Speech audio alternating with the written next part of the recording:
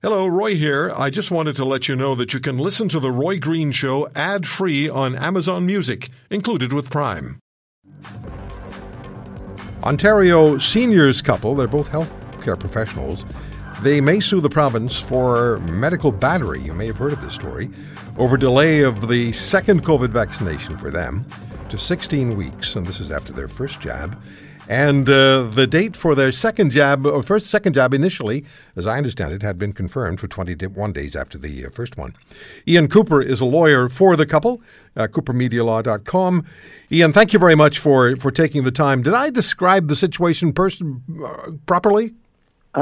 Yeah, mostly, right. So there are some nuances, and I'm not going to get into detailed rabbit hole that would require a little bit of legal Latin and a fair bit of case law. But it basically, in very simple terms, the issue for these two seniors, and I'm by the day hearing from other similarly situated seniors, is that they signed up to receive the Pfizer vaccine, and I'm glad you got yours.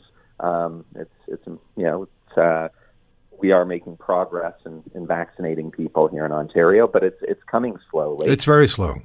And this group of people who are in the 80-plus group went and said, okay, it's our turn, and got their first shot. And when they showed up at the vaccination site, they received a consent form. And the consent form said, I consent to receive the shot. I have read the province of Ontario's vaccine information sheet. The vaccine information sheet included in 3 different places statements about when boosters would be delivered and the importance of coming back for your booster appointment. 21 days for the Pfizer shot, 28 days for the Moderna shot. And these folks, when they were at the site, and this is something that I've heard from a lot of other people subsequently, said, look, we're hearing about delivery delays and all these other concerns. Do we have a firm appointment? And they were told, absolutely, you've got a firm appointment. Come back in 3 weeks and you'll get your second shot. So great. They took the shot in reliance on what they were told, both in writing and orally. And then the province opened its vaccine portal on March 15th, and they were informed that their appointment had been canceled. And most disturbingly, this is a mixed bag. Some people were rescheduled, but in the case of my clients, they were simply told, yeah, your appointment's canceled. No even mention of when their booster is.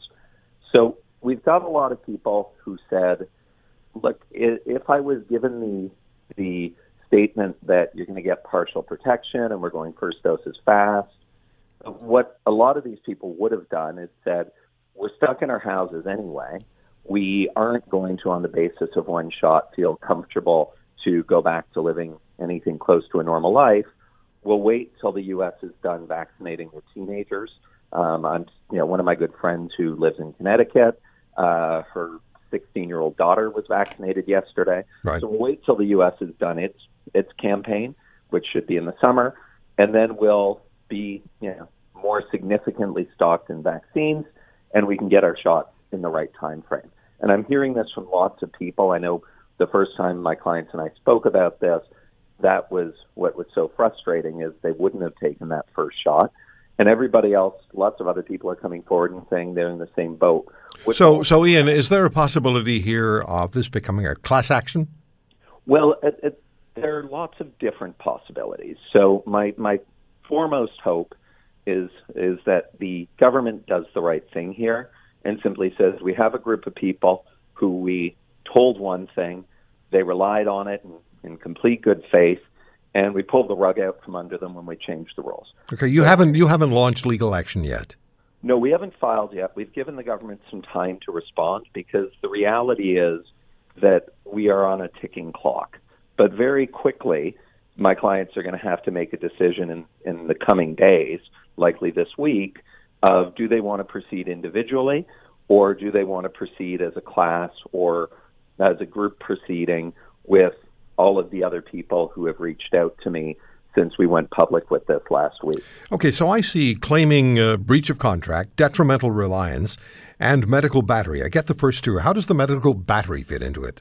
Yeah, so medical battery is something that, it's specific to the medical context, but you have to consent under the Healthcare Consent Act in Ontario to receive a treatment.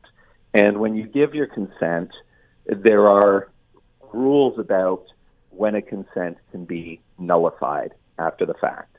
So if, for example, I'll give you a simple example. You're going in for one procedure and the doctor performs a different procedure on you. You've consented to the procedure you thought you were getting. Right. You didn't consent to the one that was actually performed. That would be an example of medical battery. Okay, so now how do you move forward? What's the process from today on forward? When would you potentially file? So we're going to have to sit down after the long weekend. I mean, the reality is this holiday weekend has slowed us down a bit, but we would be looking to be filing in the next week or so. And really, it depends, as I said, on whether we proceed individually or whether we see my clients see a benefit in proceeding with the others. And in terms of how we would file, I don't, again, want to get into our litigation strategy in this discussion, but obviously our goal would be seeking relief in the very near term. Okay. If you want to hear more, subscribe to The Roy Green Show on Apple Podcasts, Google Podcasts, Spotify, Stitcher, or wherever you find your favorites. And if you like what you hear, leave us a review and tell a friend. I'm Roy Green. Have a great weekend.